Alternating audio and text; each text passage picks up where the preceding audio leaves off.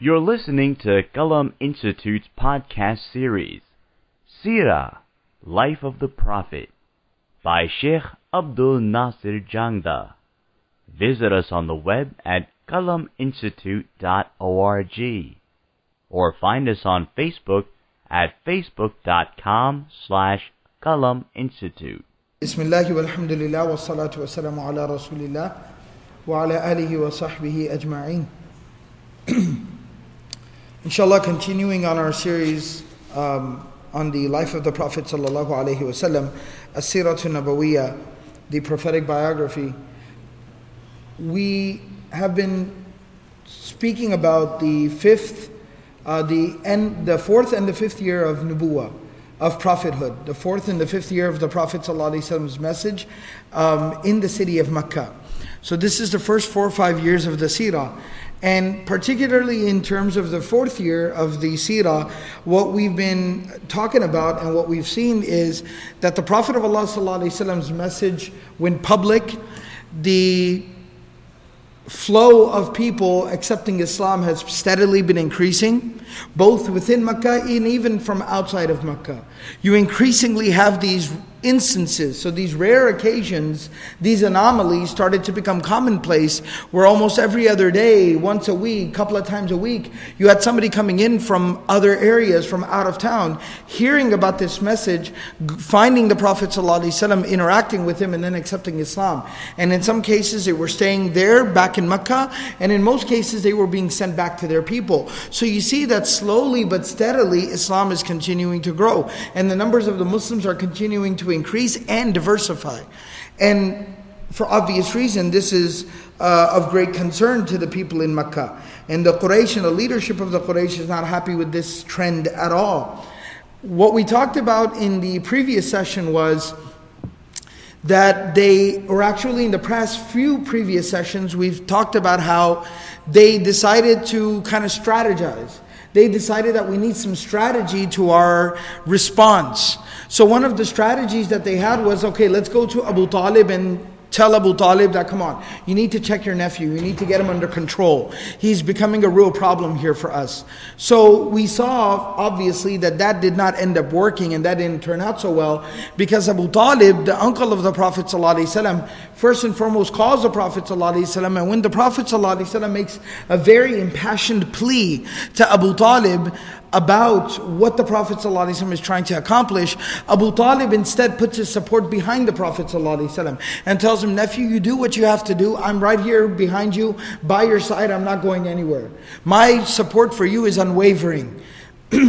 Secondly, Abu Talib himself decides that I need to basically be able to at least provide protection to the Prophet ﷺ and use the sense of loyalty that the people of Makkah, the Quraysh, is so big on, use that to my advantage and the Prophet ﷺ's advantage. So what Abu Talib does, he gathers Banu Hashim together and says basically, look, we're all about respect for the family, respect for the tribe. We stick with our own.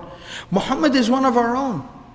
Whether you agree with him or not, you cannot deny the fact that he's one of us. He's the grandson of the great Abdul Muttalib.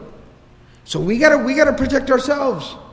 Because fine, you might not agree with Muhammad, but if they come and they attack Muhammad or they kill Muhammad, well, guess what? They've disrespected you and your family. And what are you going to say about that? Tomorrow then they'll disrespect you as well, directly. So then Banu Hashim puts a public statement out there saying Muhammad is untouchable. Nobody lay a hand on Muhammad sallallahu alaihi wasallam. So this was one strategy of the Quraysh that they had that really didn't work out. A second strategy of the Quraysh was, okay, let's intellectually try to challenge Muhammad sallallahu alaihi wasallam. So what they decide to do is, and we talked about this in the last session, they basically go to Utbah bin Rabi'ah, who was a great leader of the Quraysh, a very well-educated, respected, well-traveled man. And he goes to the Prophet ﷺ and basically reprimands him like an elder. This was a man that even Abu Jahl used to go to counsel for. So his authority and his wisdom was, unanimously accepted in Makkah. So he goes to the Prophet ﷺ and as an elderly statesman, someone reprimands the Prophet ﷺ. And the Prophet ﷺ, this is the wisdom and the hikmah of the Prophet ﷺ, that instead of responding to him directly, because there was only one of two, if an elderly person reprimands you, doesn't ask you but reprimands you, there's one of two things you do. Either you apologize, in which case you are basically, you're admitting that you were wrong. So either you apologize and therefore concede, so it's a concession, which would not be correct because the Prophet ﷺ would be moving off of his stance, then no, I'm right. And he was right. Or you tell him, no, I'm right and you're wrong. And in that case, what are you doing? You're disrespecting an elder, which contradicts the morals of the Quran, the values of the Quran. It directly contradicts the teachings of the Prophet ﷺ.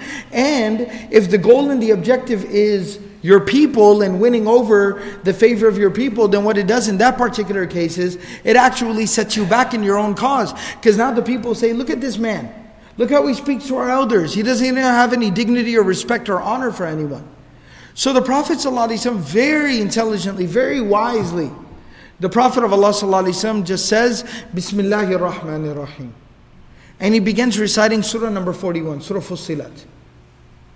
What happens as a result and a consequence of that, and the Prophet ﷺ very interestingly chooses Surah Fussilat, that it has such an impact on Utbah, Abul Walid Utbah, that he goes back to his people just completely dumbfounded, literally disappears for a couple of days, finally comes back out with a public statement saying that, and he actually tells some of the leadership of the Quraysh that this is unlike anything I've ever heard. This is not magic, it's not poetry, it's none of these things.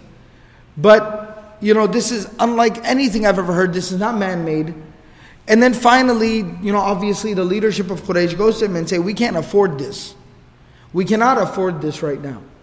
Because everybody looks to you. We can't have you also going over to that side. So finally he comes out and makes a very false, unfortunate public statement that, it was very strong magic, unlike which I've ever interacted or encountered. So therefore it had such an impact and effect on me that it took me a couple of days to recover. And what you saw from me initially as a reaction was just that magic literally hitting me in the face. It hit me like a train. And so I didn't know. I was just kind of dumbfounded, dumbstruck by it. So this is his response. And we talked about how the Prophet ﷺ was very upset at this response of Utbah and how Allah disapproved of this. One of the things that I forgot to mention was that the ayat of Surah Al-Muddathir have been mentioned in regards to Utbah, but they are also mentioned in regards to Walid bin Mughira. And Walid bin Mughira was another leader of the Quraysh, not quite of the stature or the level of Utbah. Utbah was more of a cultured individual, whereas Walid bin Mughira was more of a political leader of the Quraysh. Walid bin Mughira also confronts the Prophet ﷺ. The Prophet ﷺ recites the Quran to him as well, and it literally, his colors start to change and he gets freaked out and he comes back to the Quraysh, and then similarly he says that, this is just fancy poetry that Muhammad has come up with. And what happens as a result and a consequence of that is Allah subhanahu wa ta'ala reveals the ayat in surah number 74 saying, ذَرْنِي وَمَنْ خَلَقْتُ وَحِيدًا وَجَعَلْتُ لَهُ مَالًا مَمْدُودًا وَبَنِينَ شُهُودًا وَمَهَّدتُ لَهُ تَمْهِيدًا ثُمَّ يَطْمَعُ أَنْ أَزِيدَ كَلَّا إِنَّهُ كَانَ لِآيَاتِنَا عَنِيدًا سَأُرْهِقُهُ صَعُودًا. That Allah subhanahu wa ta'ala basically says, leave me to deal with that liar, that we gave him all of these blessings, and what he does at the end of all of that is he lies and he slanders and he speaks false. And Allah subhanahu wa ta'ala says, I will deal with him. And I will deal with him very severely and very sternly. So this was the second strategy of the Quraysh. And the third strategy of the Quraysh to counter the message of the Prophet ﷺ, which we've talked about, was torture, physical aggression, violence. And that became very overwhelming. Especially when the first two strategies failed, they kept falling back on this third strategy. Till the time finally came at the beginning of the 5th year of the message of the Prophet ﷺ, where they basically were the violence and the aggression was full scale. And a couple of sessions ago, we talked about a small sampling of that and how severe it was. The violence, the aggression, the oppression, how really severe it was and how it was unbearable for the Muslims. At that point in time, the Prophet of Allah ﷺ did something which shows us a lot about the Prophet ﷺ. The Prophet of Allah ﷺ basically gathered many of the weak and the oppressed of the Muslims together, and he basically told them that it is time for you to now go and take refuge. You need to go and find a safe place to live where you will not be violated or you will not be oppressed, and you can live safely and freely. It is time for you to go outside of Makkah and go find a place and live at a place like this. And the place the Prophet ﷺ had in mind, that he specifically told them to go to, was Abyssinia, Eastern Africa, the Horn of Africa. And the Prophet of Allah sallallahu alayhi wasallam, at this point in time, this tells us a lot about the Prophet sallallahu alayhi wasallam. First and foremost, the numbers of the Muslims are finally reaching a good level. By this time, there are well over 100 believers, which gives the Muslims strength, gives them community, gives them, support and solidarity. But the Prophet of Allah ﷺ, in spite of that, he puts that aside and he puts the well-being, the safety, the security, the life, the property of his followers first. He gives that priority. And he says that their safety is more important to me than having larger numbers in a larger community. And that shows great wisdom on behalf of the Prophet ﷺ. And that shows what an empathetic leader he was. That empathy and the well-being and the safety of his followers was his primary concern. So he puts that first and foremost and says, I'm willing to lose their numbers in Makkah as long as they can find safe refuge. They can be safe, they can find refuge there in Abyssinia. So this is the first thing that the Prophet ﷺ takes into consideration. Secondly, the scholars also mentioned the fact that the Prophet of Allah ﷺ understood that in the position of being a leader, it was his job and his responsibility to be well informed, to be well educated and well informed, and to understand, what were the options that were available. And so the Prophet ﷺ, if you will, had done his research. He had found out that there is a Christian king. So first and foremost, the fact that he is a follower of a revealed religion, monotheistic faith, identifies with the idea of scripture and prophethood and nubuwah and life of the hereafter, that first and foremost we have more common ground with him than we do with these people, these idol-worshipping people in Quraysh.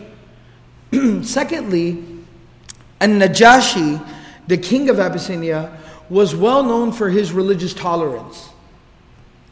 To the extent that there is the mention of the fact that there were many religious minorities, many minority communities that lived in his kingdom at that time. From Jews to even idol worshippers, fire worshippers, Majusiyun. There were many different religious minorities that safely lived there under his protection. And so the Prophet of Allah ﷺ, having researched this issue, was well informed. And that also shows us that it is the responsibility of leadership to also be well informed about the things that are going on in the other, other nations and other people and other communities, and keep tabs on these types of things. Lastly, the Prophet of Allah ﷺ sent them to Abyssinia and put this option on the table for them, that you have to understand that even going to Abyssinia was not an easy path, was not an easy road. But the Prophet of Allah ﷺ understood that some people will prefer undertaking an arduous journey as long as there's some type of safety on the other side of this. And so the Prophet of Allah ﷺ researches this, finds out that yes, this safe community is present there. And then the Prophet of Allah ﷺ provides this option and this opportunity to some of the oppressed Muslims in Makkah at that time.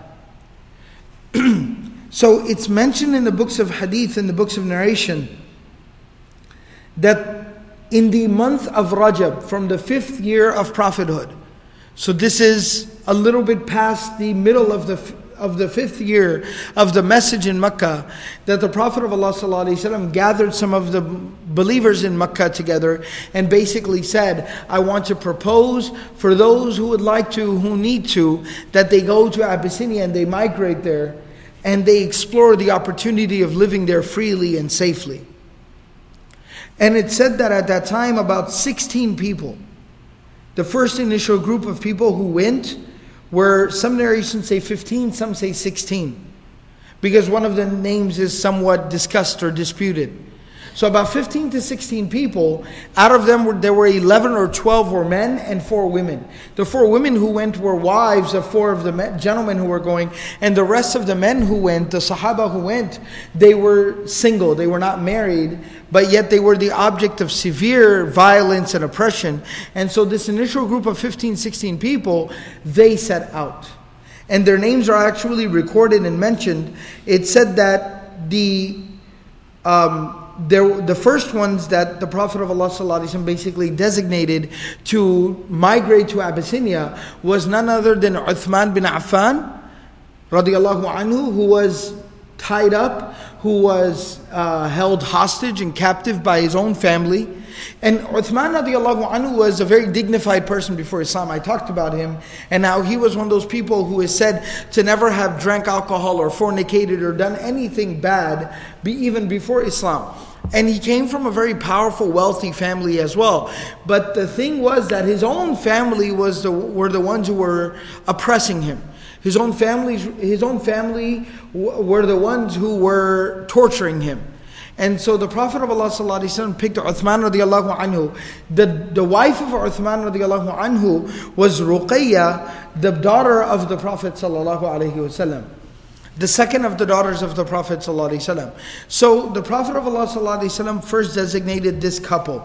He then also designated Abu Hudhayfa bin Utbah and his wife Sahla, Zubayr bin Awam, Mus'ab bin Umair, Abdurrahman bin Auf, Abu Salamah and his wife Salamah, who would later on, after Abu Salamah would pass away, would become the wife of the Prophet of Allah sallallahu alayhi wasallam, Uthman bin Mad'un, Amir bin Rabi'ah and his wife Layla bint Abu Hathma, Abu Sabra. And then the sixth one who is disputed, some say it was Hatim bin Amr, some say it was Abdullah bin Mas'ud, but the more authentic narration says that Abdullah bin Mas'ud actually went with the second wave of immigrants, which we'll talk about in just a second. But the 16th one who is disputed is Hatim bin Amr. So these were the first 16 people who migrated to Abyssinia, left Makkah and went to East Africa. And it said that they basically left at night. They snuck out at night out of Makkah. They did not even have enough rides, enough animals, transportation for all of them to be riding these animals. So some of them were taking turns riding the animals, and the people who were couples, the husband and wife couples, basically the wives were riding the animals and the husbands were leading those animals. So between about 15, 16 people, they had maybe 7 or 8 animals rides. And they were basically taking turns on these rides, and that's basically how they left. And they snuck out in the middle of the night. When morning time finally came and people looked around and realized that these people were gone, Quraysh basically put together a group of people, a search party, and sent them out. Go and find them. They looks like they're trying to run away. And they didn't even want to let them run away. You have to understand the violent mindset of these, of some of the leadership of Quraysh, the people in Makkah, that it wasn't just enough that they wanted to force this element outside of Makkah, but they were chasing them. And they didn't even want to let them live on their own and become free and escape. But they wanted to drag them back to Makkah and keep them under torture and continue to torture them. So this was how violent these people were. So they sent a search party out. It said that the immigrants, the people who were emigrating, these people who were escaping Makkah, the Muslims, they finally reached a port by the name of, some of the books of Seerah actually mention the name. I believe it's by the name of Suhayban, but I'm not sure.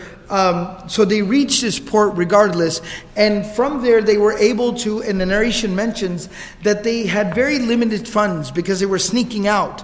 And most of these people were being held hostage or were in captivity for years and years leading up to this moment. So they had very little money together, very little food rations together. And it said they had half a dinar. Half a dinar is basically half a gold coin. And Allah knows best what that would be the equivalent to, but that would maybe be, they had a couple of $100. They had a couple of $100. That was somewhat of their, escape fund. And when they reached the port finally, they spoke to a man who had a small boat. And they basically said that we need to cross over into Eastern Africa. And here's all we have. And he basically took that as his payment, and they were able to rent a boat and a crew to sail them there. And they basically escaped. So by the time the search party reached the port, the Muslims had already departed. They had already left. And they were gone. And these people, the search party returned back to Makkah with the news that they had already been gone. The Prophet of Allah sallallahu alayhi wasallam, because of the fragile state of the Muslims at that time, he really didn't have any direct, news or any direct way to receive information as to what was going on with these people. But the Prophet of Allah sallallahu alayhi wasallam was very curious what exactly transpired, what happened with them. So the narration mentions that the Prophet of Allah sallallahu alaihi wasallam, he hears about someone coming from that direction, coming from Abyssinia. He hears about somebody coming from Abyssinia. This was maybe a non-Muslim person, a trader, a businessman. So he hears about somebody coming from Abyssinia, and the Prophet ﷺ specifically searched out that person. And the Prophet of Allah ﷺ asked him, he goes, have you heard about some people leaving Makkah and going towards Abyssinia, going towards Habasha? And the man said, yes, I heard about some people. And then the Prophet ﷺ specifically asked him, he goes, did you know any? And he goes, first he asked him, how are they doing? And he goes, as far as I'm concerned, as far as I've heard, that they've reached there into Habasha safely. And the Prophet ﷺ was very grateful for receiving this news. And he asked him specifically, and this shows you that the Prophet of Allah ﷺ was a father. He was a family man. The Prophet ﷺ specifically says that, were you able to see these people, interact with these people? And he goes, yeah, I actually saw them arrive and I was able to actually talk to some of them. And he goes, there was a couple who would be the leaders amongst this entire group. And he was basically talking about Uthman bin Affan and his own daughter, Ruqayyah. And he goes, were you able to see the leaders of the group? And he goes, yeah, there was a couple. They seemed to be the leaders. They were kind of, taking care of everybody else.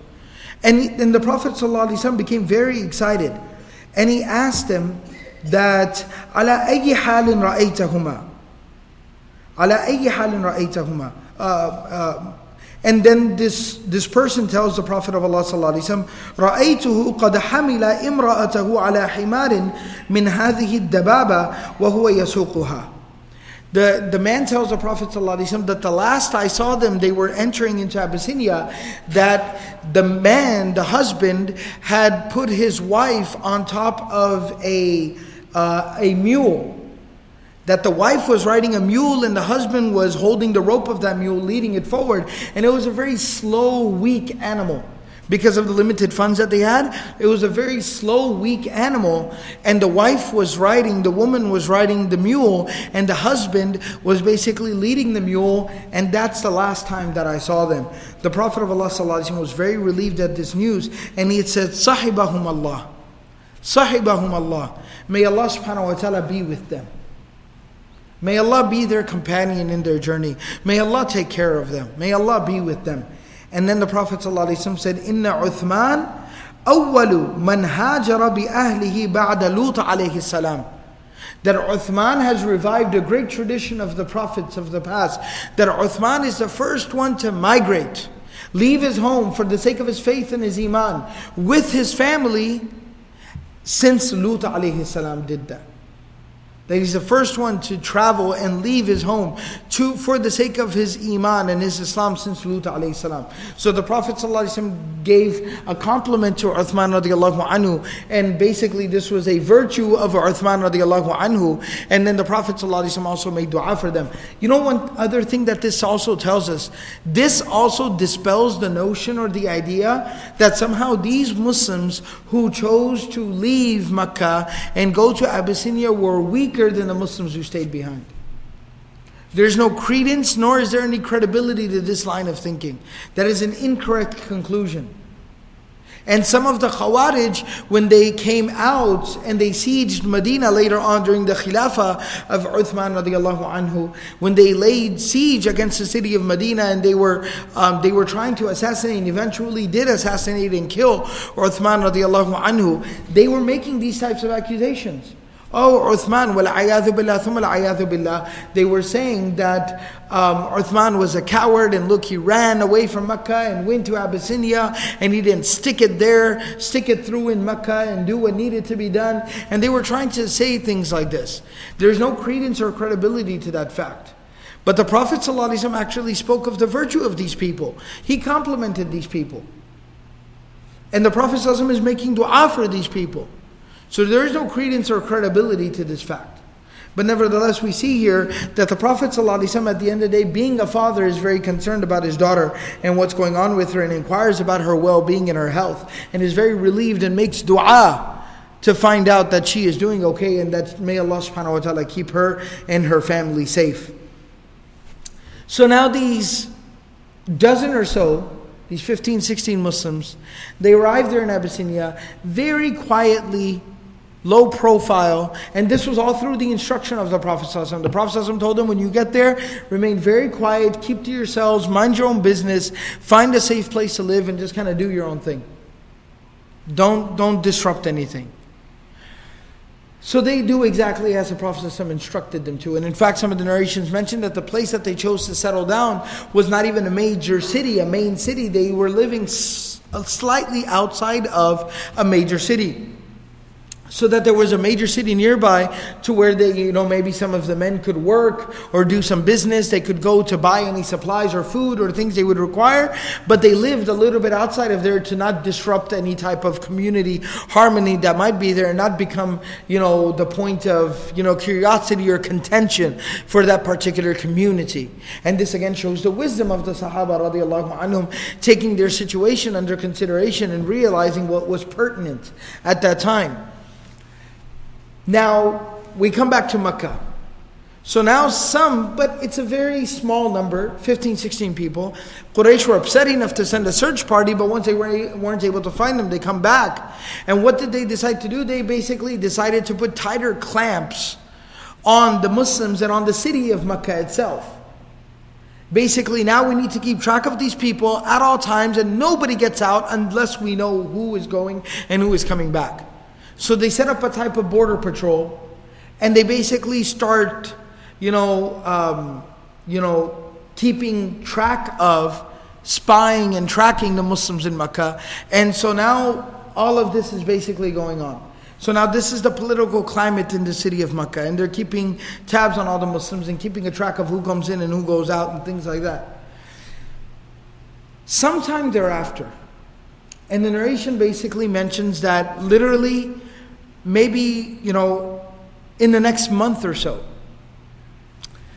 2 months from then. And some narrations actually say that this occurred in the month of Ramadan, in the 5th year. So about 2 years after these Muslims have left, 2 months after these Muslims have left Makkah, an incident occurs. A very powerful, very interesting incident occurs. The Prophet of Allah sallallahu alayhi wasallam, it's a month of Ramadan, it's a blessed month. Of course, fasting and things like that, these obligations have not been revealed or sent down. Nevertheless, Allah subhanahu wa ta'ala tells us in the Quran, and we talked about this in the earlier sessions of the Seerah, شَهْرُ رَمَضَانَ الَّذِي أُنزِلَ فِيهِ الْقُرْآنِ, that day of Iqra in the cave of Hira, according to the majority of the scholars, was the month of Ramadan. So there is some significance to this month even at this early juncture of the Seerah. And so it is a blessed time. And the Prophet of Allah ﷺ goes into the Haram, as is his normal routine. Remember, he has that protection from Abu Talib and Hashim. He goes into the Haram, he stands there, goes and kind of finds himself a nice little corner there in front of the Kaaba, the Baytullah, and he prays and he does his own thing, and nobody likes it, but they kind of tolerate it. And he just does his own thing.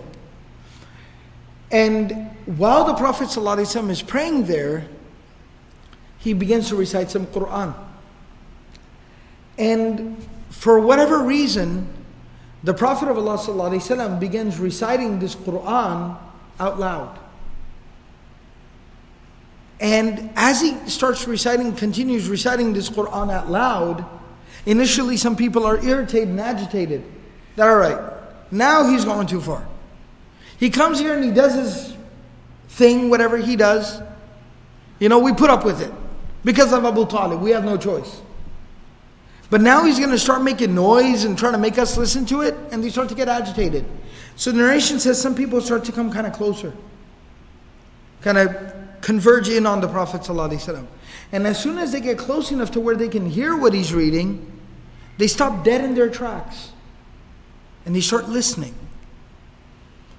And again, through divine revelation, the instruction of Allah, the will of Allah, the Prophet ﷺ starts to raise his voice and volume. Till eventually the Prophet ﷺ is reciting this out loud.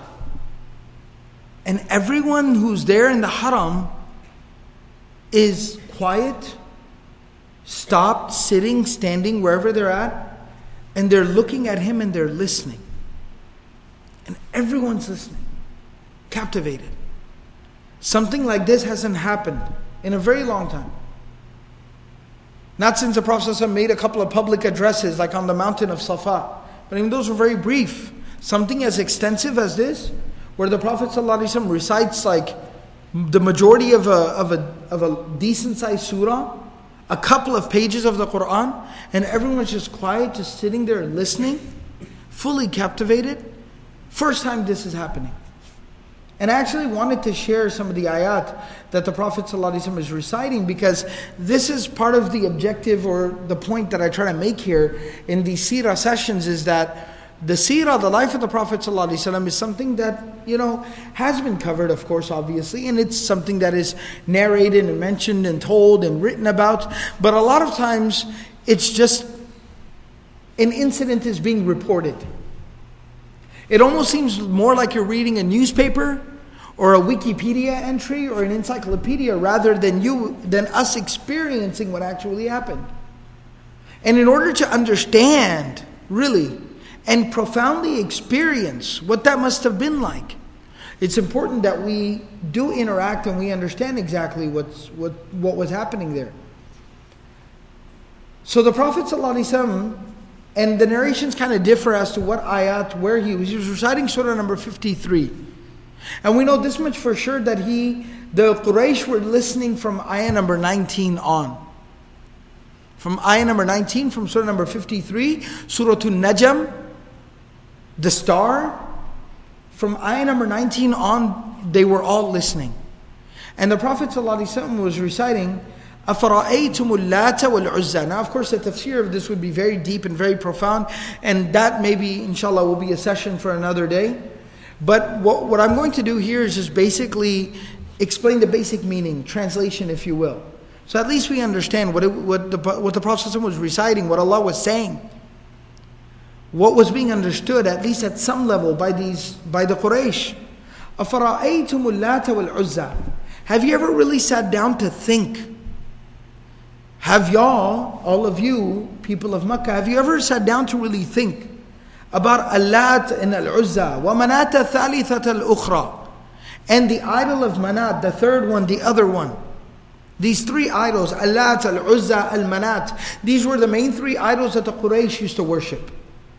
I talked about this in the very early sessions of the Seerah that we had, where I talked about the religious scene in Arabia, how there were different idols that different areas of Arabia used to primarily worship, and that they had built their shrines around them.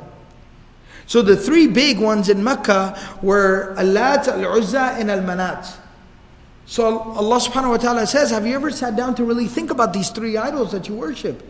أَلَكُمُ الذَّكَرُ وَلَهُ الْأُنْثَى. And then you go on to also call the angels the daughters of Allah, but you yourself, you like to have sons. So, أَلَكُمُ الذَّكَرُ وَلَهُ الْأُنْثَى. Do you say that you should have sons, but God has daughters? تِلْكَ إِذًا قِسْمَةٌ ضِيزَى.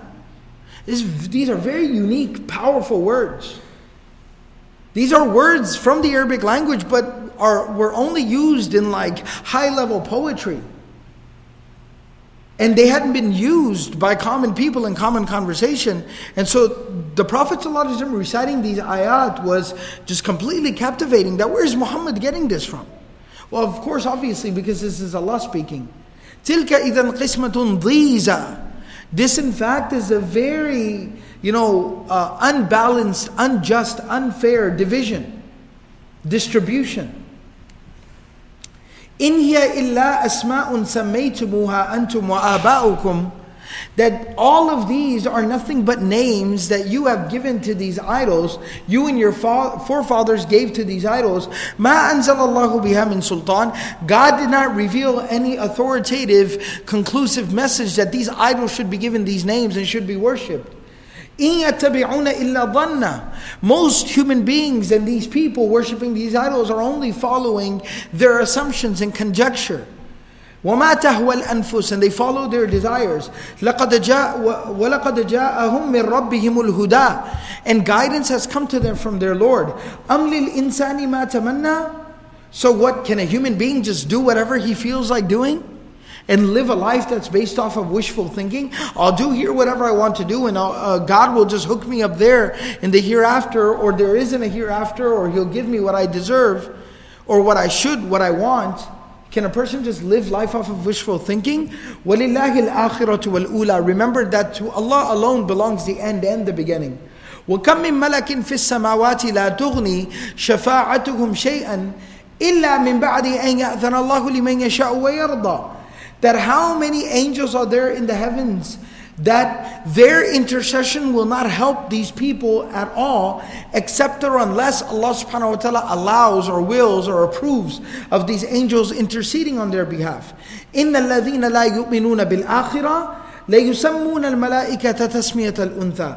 People who do not believe in the akhirah, they're the ones who give these ridiculous feminine names to these angels. وَمَا لَهُمْ بِهِ مِنْ عِلْمٍ. These people have no true knowledge. إِن يَتَّبِعُونَ إِلَّا ظَنَّ وَإِنَّ الظَّنَّ لَا يُغْنِي مِنَ الْحَقِّ شَيْئًا. They only follow their own assumptions and their thoughts and ideas, and their thoughts and ideas do not have any grounding. They don't help or benefit them in the least bit. فَأَعْرِضْ عَمَّنْ تَوَلَّى عَنْ ذِكْرِنَا وَلَمْ يُرِدْ إِلَى الْحَيَاةَ الدُّنْيَا. So, O Muhammad, turn away from the one who turns away from our remembrance, and that person does not want anything but the life of this world. That person has no interest in the life of the hereafter. ذَلِكَ مَبْلَغُهُمْ مِنَ الْعِلْمِ. That is the extent of their knowledge. إِنَّ رَبَّكَ هُوَ أَعْلَمُ بِمَنْ ضَلَّ عَنْ سَبِيلِهِ وَهُوَ أَعْلَمُ بِمَنْ اهْتَدَى. Your Lord knows best who is guided and who is astray and who is lost. وَلِلَّهِ مَا فِي السَّمَاوَاتِ وَمَا فِي الْأَرْضِ لِيَجْزِيَ الَّذِينَ أَسَاءُوا بِمَا عَمِلُوا وَيَجْزِيَ الَّذِينَ أَحْسَنُوا بِالْحُسْنَى. That for Allah alone is all that which is in the heavens and all that which is in the earth, and He will reward, or He will recompense those people who do bad for what they've done, and those people who do good, Allah will give them something even better in return. الَّذِينَ يَجْتَنِبُونَ كَبَائِرَ الْإِثْمَ وَالْفَوَاحِشَ إِلَّا اللَّمَمْ. That those people, الَّذِينَ يَجْتَنِبُونَ كَبَائِرَ الْإِثْمِ وَالْفَوَاحِشَ إِلَّا اللَّمَمْ. That those people who abstain and stay, Jazakallah khair, those people who abstain and stay away from major sins and really terrible things, except for maybe thoughts that might cross their hearts or their minds, but they don't act on anything that's bad. إِنَّ رَبَّكَ هُوَ أَعْلَمُ بِمَنْ ضَلَّ عَنْ سَبِيلِهِ. إِنَّ رَبَّكَ وَاسِعُ الْمَغْفِرَةِ. That most definitely for them, your Lord is very vast in His forgiveness. هُوَ أَعْلَمُ بِكُمْ إِذْ أَنْشَأَكُمْ مِنَ الْأَرْضِ. He knows best. He knows everything about you. Since the time that you were raised up from the ground, إِذْ أَنْتُمْ أَجِنَّةٌ فِي بُطُونِ أُمَّهَاتِكُمْ. When you were just fetuses in the wombs of your mother, فَلَا تُزَكُّوا أَنفُسَكُمْ. So don't come here talking about speaking high and mighty and being high and mighty about yourself. هُوَ أَعْلَمُ بِمَنِ اتَّقَى. He knows best who lives his life cognizant of Allah. أَفَرَأَيْتَ الَّذِي تَوَلَّى. And this is the part that became very powerful now. So the first part of this was just telling him to reflect and think. Now from here, it becomes very powerful. And Allah subhanahu wa ta'ala begins to just hammer away at them. أَفَرَأَيْتَ الَّذِي تَوَلَّى. Have you looked at the one, reflected on the one who turned away? وَأَعْطَى قَلِيلًا وَأَكْدَى. And the person who maybe gives a little bit or refrains completely from giving anything in return. أَعِنْدَهُ عِلْمُ الْغَيْبِ فَهُوَ يَرَى. That does this person have like some knowledge of the unseen, or does this person see something that everyone else doesn't? أَمْ لَمْ يُنَبَّأْ بِمَا فِي صُحُفِ مُوسَى. Was this person not informed about what was mentioned in the scripture of Musa? وَإِبْرَاهِيمَ الَّذِي وَفَّى. And how Ibrahim lived his life and stood by the promise that he made to Allah. أَلَّا تَزِرُ وَازِرَةٌ وِزْرَ أُخْرَى. That no soul will bear the burden of another soul. وَأَلَّيْسَ لِلْإِنسَانِ إِلَّا مَا سَعَى. That no human being will receive anything except what that human being has earned, what that human being has worked for. ثُمَّ يُجْزَ وَأَنَّ سَعْيَهُ سَوْفَ يُرَى. And that the effort of the human being will very soon be seen. On the Day of Judgment, the effort of the human being will be presented before the human being, and he'll be rewarded according to his effort. ثُمَّ يُجْزَاهُ الْجَزَاءَ الْأَوْفَى. And then he'll be fully, duly rewarded for whatever that person has done. Whatever they presented is what will be given to them in return. وَأَنَّ إِلَىٰ رَبِّكَ الْمُنْتَهَى. That to your Lord is the final return and the final destination. وَأَنَّهُ هُوَ أَضْحَكَ وَأَبْكَى. And He is the one who makes people laugh and makes people cry. وَأَنَّهُ هُوَ أَمَاتَ وَأَحْيَا. And He is the one who gives death and gives life. وَأَنَّهُ خَلَقَ الزَّوْجَيْنِ الذَّكْرَ وَالْأُنْثَى. You know, by the way, whenever we talk about life and death, we say life and death, right? So you almost logically assume that it should say He's the one who gives life and He's the one who gives death, because you're born and then you die. No. But Allah is talking to living people. He is the one that gives death, and then He is the one who will bring back to life. وَأَنَّهُ هُوَ أَمَاتَ وَأَحْيَا وَأَنَّهُ خَلَقَ الزَّوْجَيْنِ الذَّكَرَ وَالْأُنْثَى. And He alone is the one who created pairs of everything, the male and the female. مِن نُطْفَةٍ إِذَا تُمْنَى. That He created from a single drop of bodily fluid when it came out from the human body. وَأَنَّ عَلَيْهِ النَّشْأَةَ الْأُخْرَى. And that He has taken it upon Himself that He will recreate this human being in the life of the hereafter in the same form the human being is here in this world. وَأَنَّهُ هُوَ أَغْنَى وَأَقْنَى. And He is the one who enriches, blesses the human being, and He is the one who makes the human being, basically is enough for the human being. He is the one that grants fulfillment to the human being. وَأَنَّهُ هُوَ رَبُّ الشِّعْرَى. And He is the Lord of the skies and the star that you look up and you gaze at and that you admire. وَأَنَّهُ أَهْلَكَ عَادًا الْأُولَى. And listen, Arabs, you know that there was a nation that lived here amongst you. You're aware of their ruins. That there was a great powerful nation that lived here before you. He is the one that destroyed them before you. وَثَمُودَ. And also the people of Thamud, who lived in these mountains, whose ruins you still walk by till today. فَمَا أَبَقَى. And nothing is left of those people. He did not allow anything to remain from those people. وَقَوْمَ نُوحٍ مِّن قَبْلِ. And the people of Nuh, even before these people, إِنَّهُمْ كَانُوا هُمْ أَظْلَمَ وَأَتَغَى. That those people, they were very, very disobedient to Allah. And they crossed the boundary and they basically crossed all lines and all boundaries with Allah. وَالْمُؤْتَفِكَةَ أَهْوَى. And that He overturned and threw down the villages and the towns of these people. فَغَشَّاهَا مَا غَشَّا. And then rained down upon them fire and stones from the sky. فَبِأَيِّ آلَاءِ رَبِّكَ تَتَمَارَى. Now think and reflect on how safely and securely you live your lives. Which of the blessings of your Lord do you actually doubt?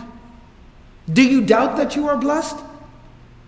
What can you doubt that is around you from the blessing of your Lord.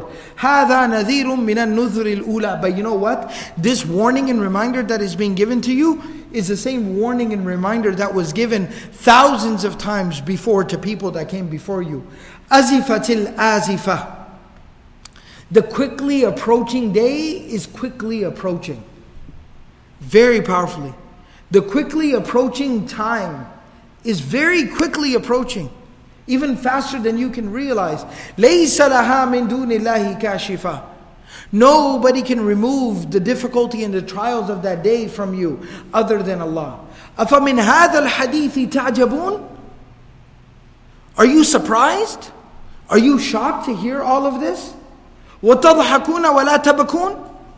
And you point and you laugh at the person reciting this to you, and it does not bring you to tears to hear this? فَاسْجُدُوا وَأَنْتُمْ سَامِدُونَ. And that you go around proudly, arrogantly living your lives? فَاسْجُدُوا لِلَّهِ وَاعْبُدُوا. Humble yourself before Allah and worship only Allah. So this is how this surah concluded. As soon as the Prophet of Allah ﷺ said the words, so you can imagine everybody on the edge of their seats listening. And especially it's almost as if Allah is directly, and Allah is speaking directly to mankind, to human beings through the book of Allah. But these people felt like they were being spoken to directly at that moment by Allah.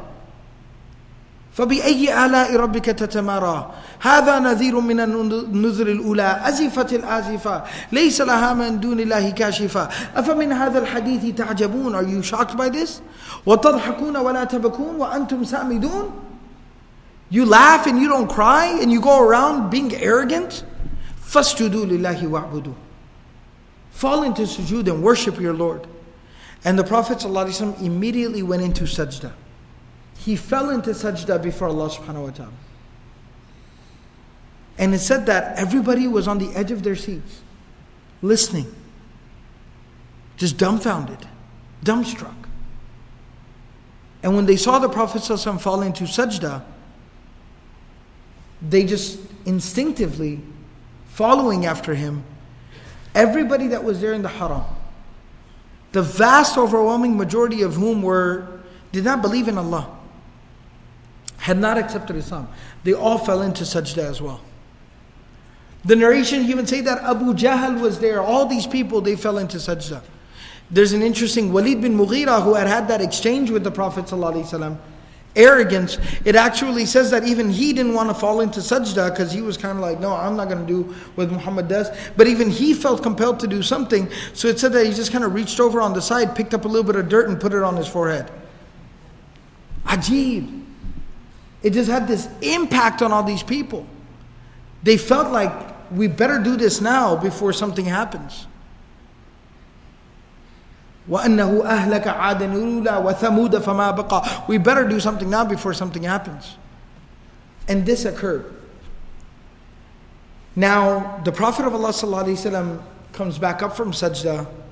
Everybody else comes back up from sajda, and it's just this awkward silence, as you can imagine. Everyone's just kind of like, And the Prophet ﷺ kind of lets them sit in it for a little while. Sit in it, soak it in. See what happens? You listen to the kalam of Allah, look what it did to you. If this ain't your fitrah talking, then what is it? And people just kind of disperse from there, somewhat confused. Abu Jahl and Walid bin Mughira and Akhnas bin Shurayq and Abu Lahab and all these people kind of gathered together in the war room saying, we got to get that PR machine turning. We got to release press, we got to have a little press conference, release a statement. We got to get to work here, man. Couple of hundred people in Makkah, all the leadership of the Quraysh basically just did sujood. And listened to like a bunch of Quran and did sujood with Muhammad. Like, what are we going to do? And of course, obviously, how creative. They decided to say, Muhammad was reciting all that sorcery and magical incantation and all that stuff. And it basically, he possessed everyone. And basically made everyone fall into sujood. He like physically took over everyone's body and made them do sujood. So don't worry, it was a moment of insanity for all of us. Alright, we're excused, it wasn't real, and that's basically what happened. But that had a profound impact on the people of Makkah. And you see that from here, some very interesting events began to occur from here. But there was part of the reason this, of course, happened at this time, 2 months after the migration to Abyssinia, but it had an impact on the migration to Abyssinia as well. Now, something like this doesn't go unnoticed. Something like this doesn't fly under the radar. People know, people hear, people see, people talk. And the word started to spread. Did you hear what happened? A couple of hundred people, all the leaders of Quraysh, basically just accepted Muhammad's religion. And the rumors started to spread outside of Makkah. Eventually to the point where the rumors reached the Muslims in Abyssinia. Small little band of Muslims living quietly undercover there, finally getting away from torture for a couple of months now. Went through a life, threatening journey to reach there, and the news reaches, Quraysh has accepted Islam.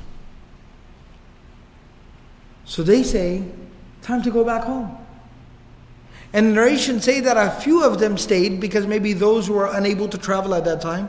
But the majority of them out of the 15, 16, at least about 12 of them, 13 of them, most of them, basically make that entire journey all the way back to Makkah.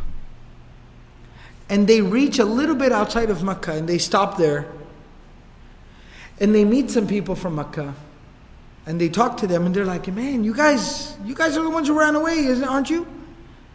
And they were like, yeah, we left because, we were undergoing all this torture and we heard, mashallah, now everybody's Muslim, so we came back. He's like, what are you talking about? What are you talking about? Well, Quraysh, all of them accepted Islam, didn't they? Everyone became Muslim, right? And he's like, no, none of that happened. So they're like, well, then what did happen? Because we heard something. And they're basically informed that what did transpire, what did happen, was this, and they tell them the story. And those Muslims are heartbroken. Like, what do we do?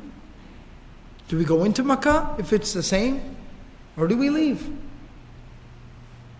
So it said that a few of them came back into Makkah. But most of them, about 10 of them, decided to go back to Abyssinia. And a few of them, a couple of them, came back into Makkah and decided to just stay in Makkah and tough it out. And when the Prophet ﷺ saw them, he asked them, well, why'd you come back? And they tell him, exactly, we heard these rumors. Nevertheless, what happened because of this is that now you had a couple of people who went to Abyssinia, talked about the journey, that look, it was a little difficult, but it is doable.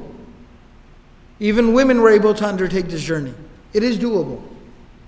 At the same time, it's completely safe over there. You got nothing to worry about over there. You live there quietly, you mind your own business, nobody messes with you, nobody asks you what you're doing. Everybody just kind of minds their own business. So now that the torture in Makkah continues to intensify day by day, now this starts to become a very serious option. Because now we actually have some direct feedback, some news, some reviews. So now this starts to become an option. And in the next coming weeks, dozens of Muslims began to leave Makkah in waves. And now they have to leave in small little groups of 4 and 5 people. Because remember I told you, they put the clamps down on Makkah? So now they have to slip out a couple of people at a time. And they start leaving in waves. And over the next few weeks, basically about, another 60 to 70 people leave Makkah to go to Abyssinia. Another, I would say actually more than that, about 80 some odd people leave Makkah to go to Abyssinia, to the point where finally the number of people, Muslims in Abyssinia, reaches about 100 people. So it's a small little community of about 100 people. There are about 82, 83 men, Muslim men, and about 16 women. And again, those 16 women are wives of about 16 men, and the rest are all younger men, younger people, people who, young Muslim men who were not married yet, like Mus'ab bin Umayr and people like this, who were leaving because they were being tortured, slaves who were trying to escape because they were undergoing torture. And about 100 Muslims began to reside there in Abyssinia. And this basically leads up to a major event at that time, towards the end of the 5th year of the Nubuwwah and Prophethood, leading up into the 6th year, where once there are about 100 people living in Abyssinia, that the Quraysh basically looks around at Makkah and says, Makkah is emptying out from Muslims. And that has a very interesting effect in Makkah, which we'll talk about next in the coming week, inshallah. But what that also does is that also concerns them that they're just going and setting up camp somewhere else. We can't let them do that. We can't let that happen. So then they decide to do something about it. We got to mess up the party that's going on over there. We got to crash this little Muslim party that's going on in Abyssinia. We got to go and crash that party. And what they exactly decide to do and what transpires and happens, inshallah, we'll talk about in the next coming session. May Allah subhanahu wa ta'ala give us all the ability to practice everything that was said and heard. I should clarify, a couple of interesting lessons that we do learn from this session are, first and foremost, we see the wisdom of the Prophet ﷺ. We see how well informed and well researched he was. That is a responsibility of leadership. Number two, we see that the Prophet ﷺ is willing to make a personal sacrifice, lose some of his numbers in order for the safety of his followers. Self-sacrifice is another quality of leadership that the Prophet ﷺ exemplified. We also see from this particular narration about how the Prophet ﷺ is a father at the end of the day. And he's worried and he's asking and trying to find out some news about his daughter to make sure that he's safe. That being a religious leader did not preclude him from being a father. And that him being a father and inquiring about his daughter doesn't make him any less of a prophet or a messenger or a leader. But it makes him even more so of one. Because a quality leader will be a quality family man, will be a quality husband and a quality father. And we see that quality here in the Prophet of Allah ﷺ. Lastly and finally, we see and observe in this story the intelligence of even the Muslim community and the instruction that the Prophet ﷺ gave them, where he told them not to show up there and start making a lot of noise, but understand who you are, why you're there, and exactly where you're at. That doesn't mean you don't do da'wah. And by the way, in the next session, I'm going to talk about how even the minority Muslims in Abyssinia did do da'wah, and how they were converting people, and they eventually brought people to the Prophet ﷺ to take their shahada and learn from the Prophet ﷺ. But at the same time, da'wah is done with wisdom and hikmah, understanding your circumstances. You are an oppressed minority escaping torture, trying to find safe passage in somebody else's land, in somebody else's place. Understand who you are. Don't show up acting like you own the place. Don't show up acting like you own the place. But be a little respectful and intelligent and wise about how you go about in conducting yourself. And we find that here in this particular instance as well. And lastly and finally, we see the power of the Book of Allah, the power of the Quran. And when it was recited, it would even bring the staunchest of the disbelievers to fall into sujood. What effect does the Quran have on us? Does it have that same impact and effect on us? Because if it does, alhamdulillah. But you know what though? Not a real huge accomplishment. Like, oh man, the Quran, it just has such an impact and effect on me. It's like, that's good, but congratulations, you have the same reaction to the Quran that mushrikun used to. You react to the Quran like Abu Jahl did. Like, it's not a huge accomplishment. I'm just trying to show you how low the bar is for us right now. That if I just sit there and think about the Quran and feel affected by the Quran, I feel like, oh man, subhanallah. No, I mean, mushrikun used to be affected by the Quran. But we have to really contemplate. The real tragedy would be if it doesn't even have that effect on us. If it doesn't have that effect on us, that comes from one primary reason. That's probably because we don't understand it, we don't comprehend it, we don't grasp it, we don't reflect and think on it. And that just means we need to invest more time and energy into actually reading the Quran, read the translation of the Quran, study the meaning of the Quran. Sit with scholars when they give to us. Imam Zia has a tafsir class here on a weekly basis. So it's a question I have to ask myself, do I actually come and sit and listen? Do I take out time? Somebody else is doing all that work, coming here and explaining the meaning of the Quran to me. If I can't grab a Quran, a mushaf, and sit down and open it up and just follow along as a scholar kind of spoon feeds me the meaning of the Quran for 30 minutes in a week, what really am I doing then? And who else do I have to blame but myself? So it's a real question we have to ask ourselves. And we have to reevaluate our relationship with the Quran. And lastly and finally, something that comes from the passage, Surah An-Najm, Surah number 53 that we recited here, is that this surah, it ends with this call from Allah subhanahu wa ta'ala, فَاسْجُدُوا لِلَّهِ وَعْبُدُوا, do sujood to Allah alone and worship Allah alone. That it basically makes a call for us to prostrate, to do sajda before Allah.